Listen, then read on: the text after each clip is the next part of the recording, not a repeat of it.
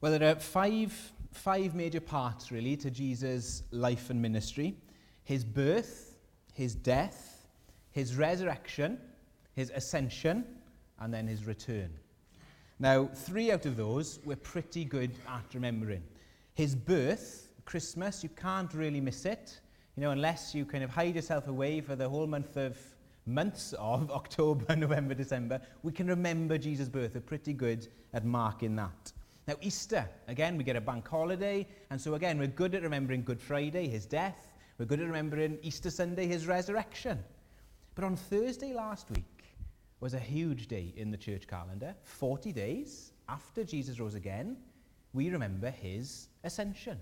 But I know for many of us, because in our church often we don't follow the church calendar that closely, we can miss it. And it's a real shame.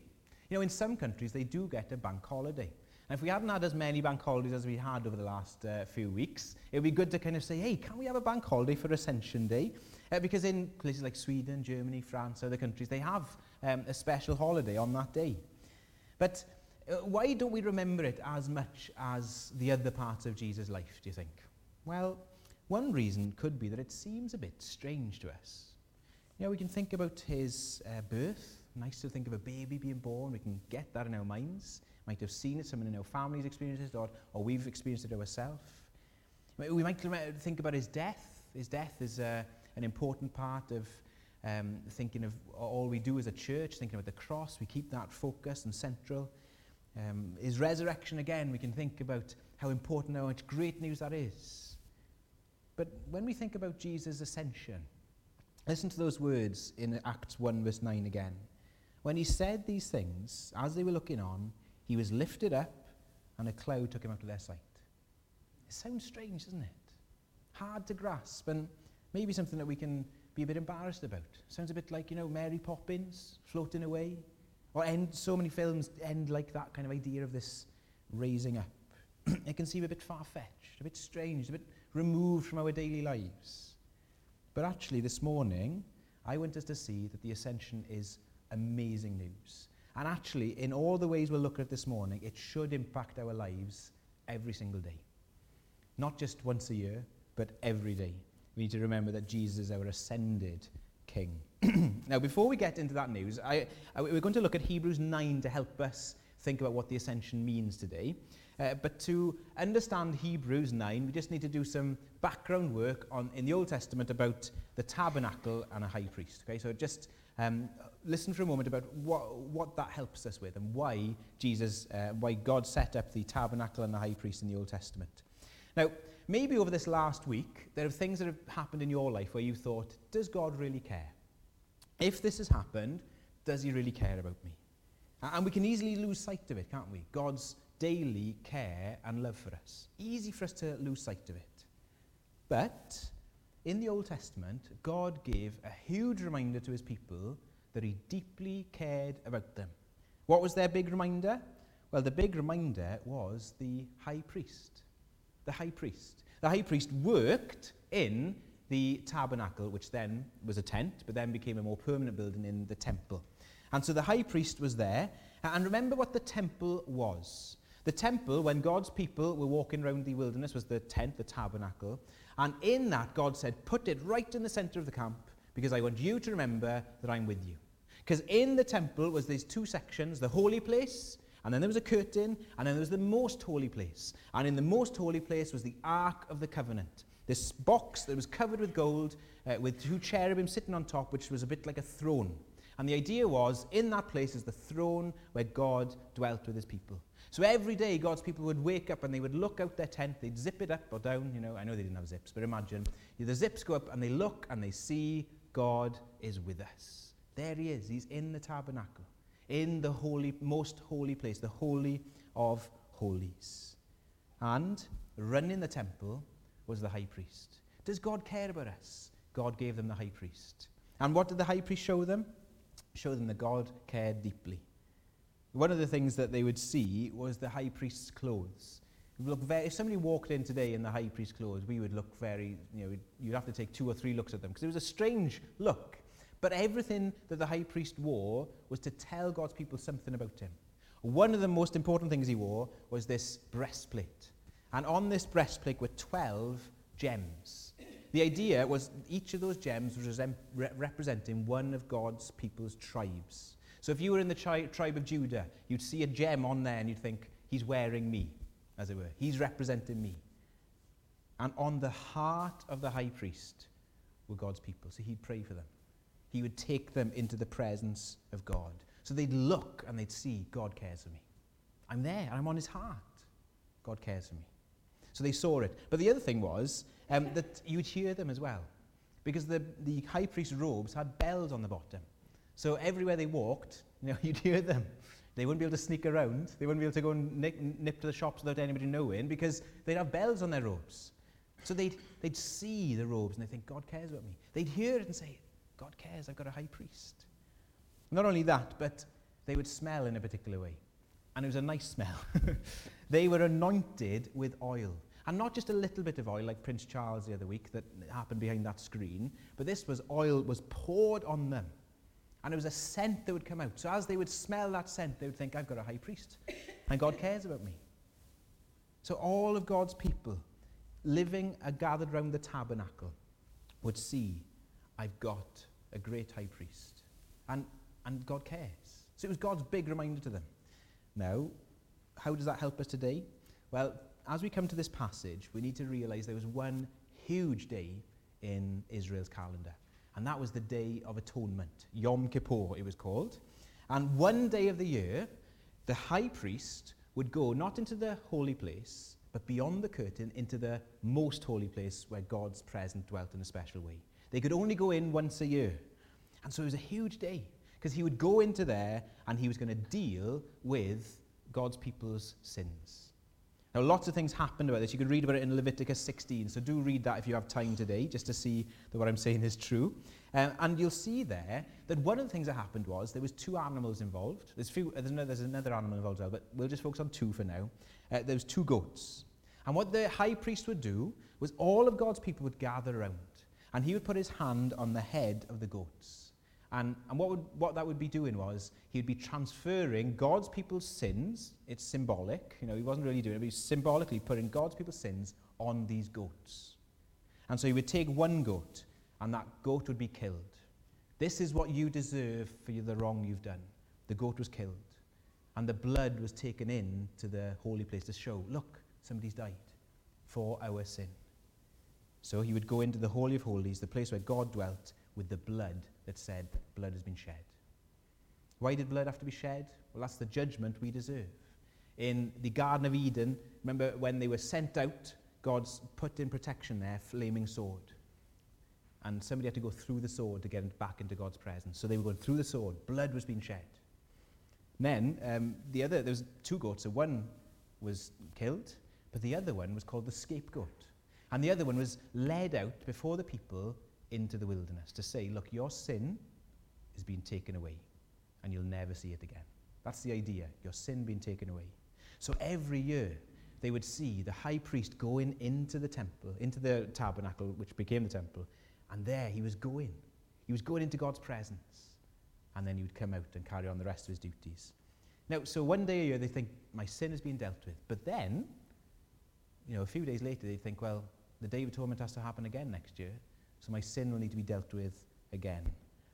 Now, we need that background to understand Hebrews 9, and then for us to really get to the grips with what the ascension means for us. So what does all that have to do with our ascension? What does goats and blood and priests, what does that have to do? Well, let's ask this question then. Why is the ascension such amazing news? 4 reasons this morning. The first is this: because the ascension means we have access to God. Access to God. Look at verse 24 with me. For Christ has entered, not into holy places made with hands, not the pretend picture of the tabernacle, not into places made with hands, which are copies of the true things, but into heaven itself, now to appear in the presence of God on our behalf.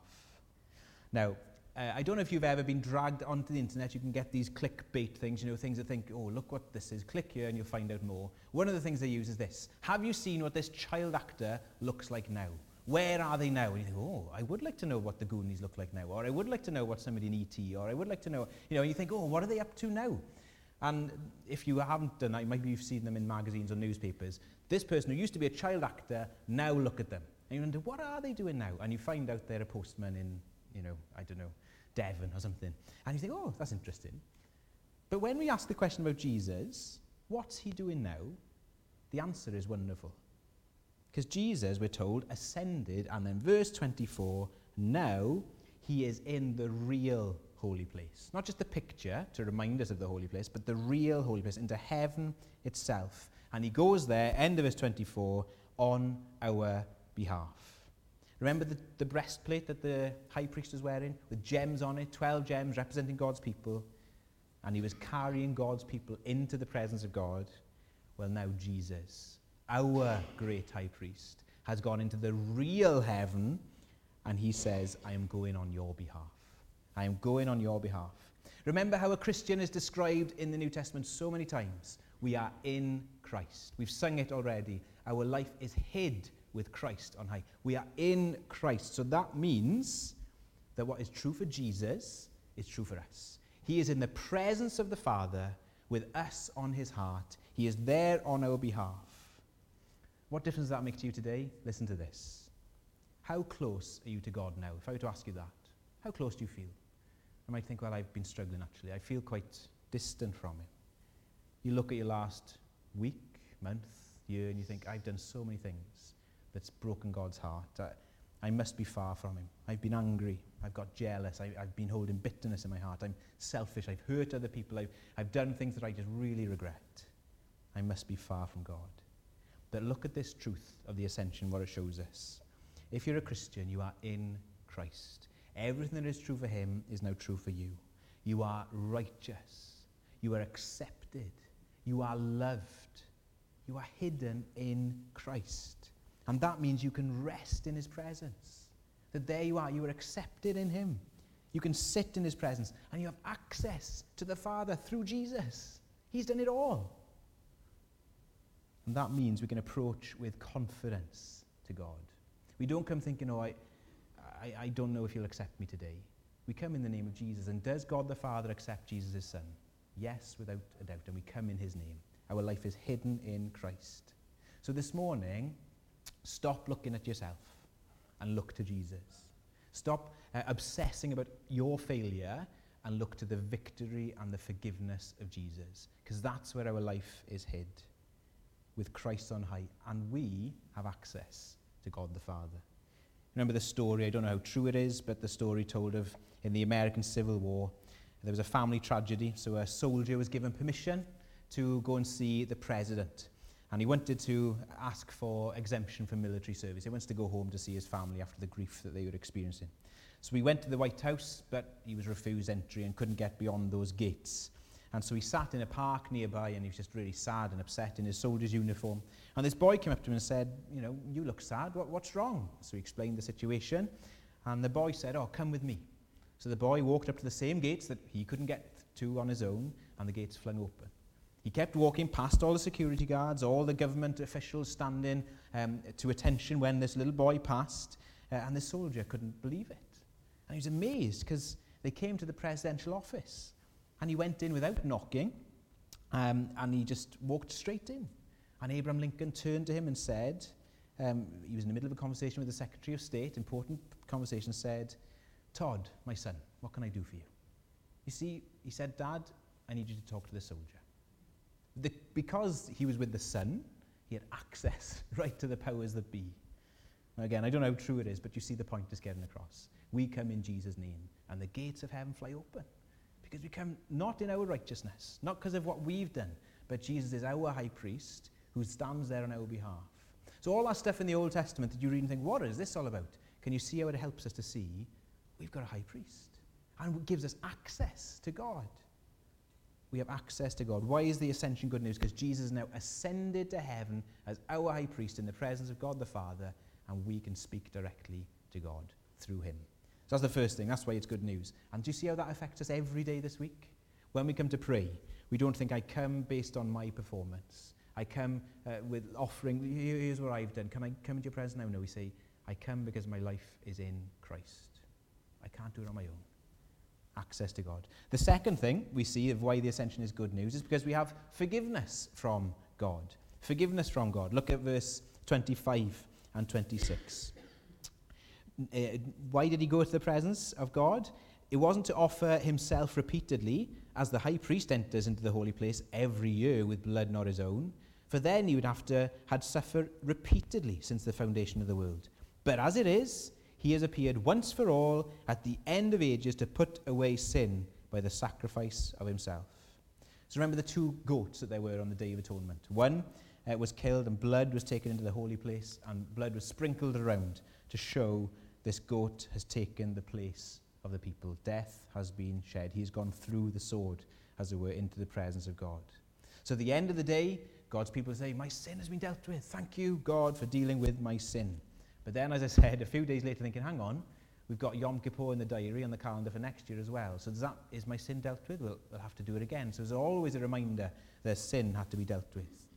But here we're told Jesus, not only was he the high priest, but he was also the sacrifice. So no longer do we have bulls and goats, but Jesus went and shed his blood for us. Our sin was transferred to him, and he went to the cross and he died, and that is it. Do you see what it says here? This is once and for all, the end of the sacrificial system. Because Jesus is our sacrifice. He's paid for it. It's done. Now, what difference does that make to our life? It means that your sin has been paid for and dealt with once and for all. We don't have to worry about next year, the Day of Atonement happening again, because there is no more. The atonement is done. Jesus has paid it in full. Listen to how Isaiah 53 puts it. Surely he has borne our griefs and carried our sorrows, yet we esteemed him stricken, smitten by God and afflicted. But he was pierced for our transgressions, crushed for our iniquities. Upon him was the chastisement that brought us peace, and with his wounds we are healed. All we like sheep have gone astray. We've turned everyone to his own way. The Lord has laid on him the iniquity of us all. He took it on himself. So think on that for a moment. When Jesus ascended to heaven as our great high priest, 40 days after that first Easter Sunday, how many of your sins were future? All of them. How many of your sins were covered? Every single one. His blood was shed, and it has been shed, and there is no more sacrifice needed. It's done. So that means today, all the guilt and shame that so often we might want to carry can be left. It can be gone, because Jesus has paid for it. Every single sin, past, present, and future, the ways we've messed up that we don't even realize yet. He's already paid for it. Do you believe the cross is enough for your sin? Yes, even that you're thinking of now. Do you believe the cross is enough? Because here we're told there is no need for another sacrifice. Today, you might be thinking, well, I can't be forgiven because of this or that. But look, the cross is enough. The blood has been shed. The blood of Jesus has been shed. And that means that anything that we've done can be forgiven. What amazing news. So often we might not want to accept that. And look what's happening at that time. We are putting ourselves above God and saying, the cross isn't enough. I need to pay for it now. Can you see how offensive that is to God? Accept the gift of forgiveness. He's paid for it. Yep, dealt with. Come on.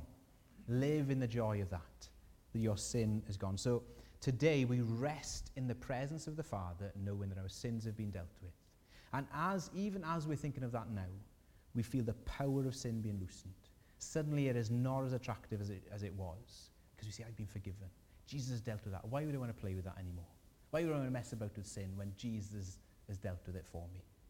It transforms our life. Rest. Good news of the ascension. Why? Firstly, because it gives us access to God. We are hid with Christ. He's our high priest in the presence of God on our behalf. Secondly, forgiveness from God, because he is our sacrifice as well as our high priest. The third thing is this. The ascension means comfort in God. Now, I wanted to mention something that isn't explicitly in our passage here, but I wanted us to think on this because it's a really helpful thing about the ascension. Because Jesus is our high priest, that means something wonderful. Listen to this in Hebrews 7. Consequently, Hebrews 7:25, you'll see this. Consequently, he is able to save to the uttermost those who draw near to God through him, since he always lives to make intercession for them. Remember, one of the jobs that the high priest did was he was to pray for God's people. He was to bring their needs before God. And see what we're told here? The fact that Jesus is our ascended high priest, he is in heaven now, praying for you, by name, with all the needs that you have. And he will never stop doing it. He knows you by name. He knows the struggles that you have. On Friday night, we were going through the alphabet with the children in Kids Zone, telling them about God's character. So every letter tells us about God's character, like we looked at here on Sunday mornings last year. And on Friday night, we looked at the omnis, how he was omnipotent, omniscient. And when we talk about omniscient, he knows everything. Tom shared that God even knows the amount of hairs on your head. And one of the children said, I don't even know that. And I was like, that's the point. We don't, do we? I don't know how many hairs are on our head. And I know for some of us it's getting less. But that's okay, because God knows. He knows all the numbers of hairs on our head. He knows everything about us. He knows it all. And he prays for you. He knows the things that you worry about that you don't even realize you're worrying about. He knows the things that wake you up and you don't even realize that they're on your mind and heart. He knows. And he's praying for you. Robert Murray McShane, who was a preacher in England a few centuries ago, has this wonderful quote. I'll kind of paraphrase it. Imagine if you could hear somebody praying for you in the next room. And it wasn't just anybody, but it was Jesus. You could hear him praying for you by name for that thing you're struggling with. How much courage would that give you? He's praying for me. And then Robert Murray McShane says, but it doesn't matter really that about space, because he is praying for you. He might not be in the next room, but he is praying for you. Nearer than the next room. He's with you, praying for you. Imagine the confidence it would be to hear it. Well, he is. He's our great high priest. So he is in heaven. And this is another thing that the ascension means, is this. In heaven, we have somebody who is who's fully man, a human in heaven. Now, that does blow our minds, and I can't answer all questions about that, but there is skin on the throne in heaven. That's what the ascension means. And one of the things that means for us in our daily lives is that there is somebody in heaven who knows what it's like to live in this world. So Hebrews 4 puts it like this. Since we have a great high priest who has passed through the heavens, Jesus the Son of God, let us hold fast our confession. For we do not have a high priest who is unable to sympathize with our weaknesses, but one who in every respect has been tempted as we are, yet without sin. Yet without sin. So Jesus has been through everything we've been through, every struggle and temptation, every trial, he's been there. Hunger, he's known it. You look through the Gospels, tiredness, the temptation, sorrow, death. He's fully human, not superhuman, fully human. He knows our weaknesses. He's been there. Every challenge you've faced, he has faced it. Every temptation, pride, anger, lust, selfishness, greed, revenge, doubt, fear, he's been there. He's felt the pull, and he stood strong. And he faced it to the extreme and never gave in. You think of a storm coming on a forest, and at the end of the storm, there's one tree standing. Which tree faced the full power of that storm? It's the one that stood, isn't it? The others didn't feel the power of it because they fell over. Well, Jesus stood strong and faced the storm of temptation, and he knows what it's like to go through it and not give in. So we give in too easily, but he stood strong, so he knows what it is. He knows what it is, and he gets it, and he is praying for you in your temptations and in your struggles. He's been there. Did you know that Jesus is praying for you in your struggles, with your specific temptations? Remember that. Be encouraged by that today. But maybe as well, it's important for us to, well, it is important for us to remember that not only does he know our struggles, but he knows our trials as well. Every grief that we've been through, he's been through. He's a man of sorrows. He knew what it was to have worry and anxiety and stress. He has been there. He knew what it was like even to be tempted to end his own life. Remember what Satan said to him? Throw yourself off the temple. He's been there. Have you felt like that? He's been there. Jesus knows what it's like. We were talking about Corrie ten Boom, Hiding Place, before the service. In that book, she tells the story of a point that this struck home for her. Corrie ten Boom is a Jewish Christian who lived through the Second World War. She was Jewish, who ended up in a concentration camp. And this is what she said, what happened one of those days in concentration camp. Fridays was the recurrent humiliation of medical inspection. The hospital corridor in which we waited was unheated, and a fall chill had settled into the walls. Still, we were forbidden even to wrap ourselves in our own arms, but had to maintain standing straight, hands at our side position, as we filed slowly past the grinning guards. So there they were, stripped. It was one of these mornings while we were waiting, shivering in the corridor, that yet another page of the Bible leapt out to me. He hung naked on the cross. The paintings, the carved crucifixes showed at least one scrap of cloth, but this I suddenly knew was the respect and reverence of the artist. But at the time itself, on that other Friday morning, there had been no reverence, no more than I had saw the faces around us now. Betsy, that's her sister, she said. They took his clothes too. Ahead of me, I heard a little gasp. Oh, Corrie, and I never thanked him. She saw there, Jesus did that for me. He got it. What are you going through and you think nobody understands? Jesus gets it. He gets it. And as we realize that, it draws us to him. Maybe this morning you're not a Christian and you're going through struggles and trials in your life and you think this is too hard. We were never meant to do it on our own. We need a high priest to pray for us, who understands us, who gets us to say, come on, trust in me. And Jesus this morning is offering you help. Don't do it alone. Come to him. Christian, have you been trying to do it alone? Try and do it in your own strength. Look to Jesus. The news of the ascension is wonderful because it means we've got access to God. It means we've got forgiveness from God. It means we've got comfort in God. Listen to this, what it says in Hebrews. It says, let us then with confidence draw near to the throne of grace, that we may receive mercy and find grace to help in our time of need. Come to him. The last thing is this, and very briefly, it gives us confidence with God. Look at verses 27 and 28. Just as it is the appointed for man once to die, and after that comes judgment, so Christ, having been offered once to bear the sins of many, will appear a second time, not to deal with sin, but to save those who are eagerly waiting for him. So the high priest would be in the temple. He'd go into the curtain, into the Holy of Holies, and then he would come back out. And he would carry on with his work, and he'd have to keep doing the sacrifices and do all of that as his priestly duties. Well, here this passage is saying that Jesus will return. He'll come out from the Holy of Holies, not the pretend one, the real one, but his role won't be to carry on dealing with sin. His role will be to finish saving us. Now, if we're saved, we're safe with him. If we're trusting Jesus, we're safe with him, but this world is still a mess.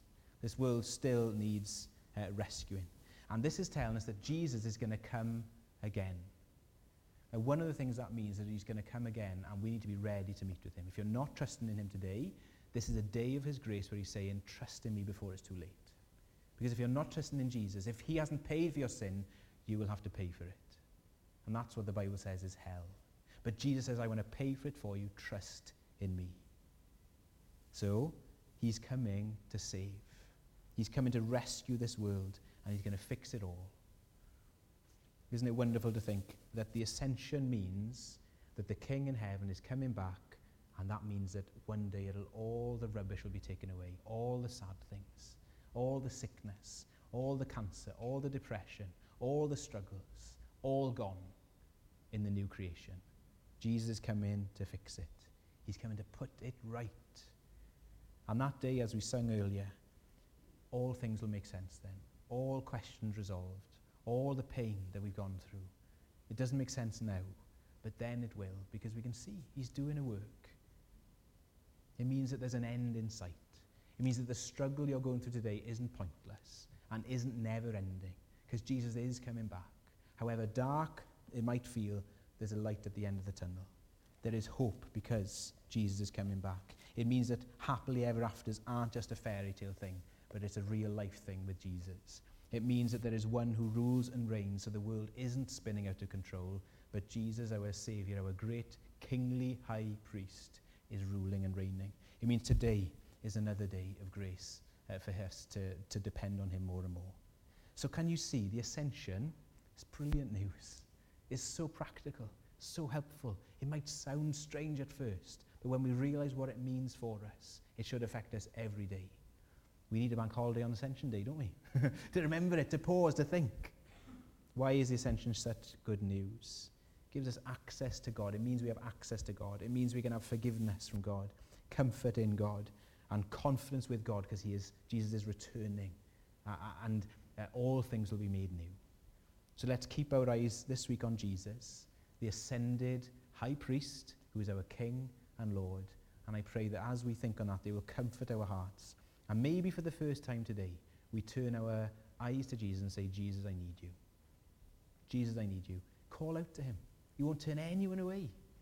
And he's inviting and asking each one of us today, trust and turn to me. Let's pray before we sing our last song together.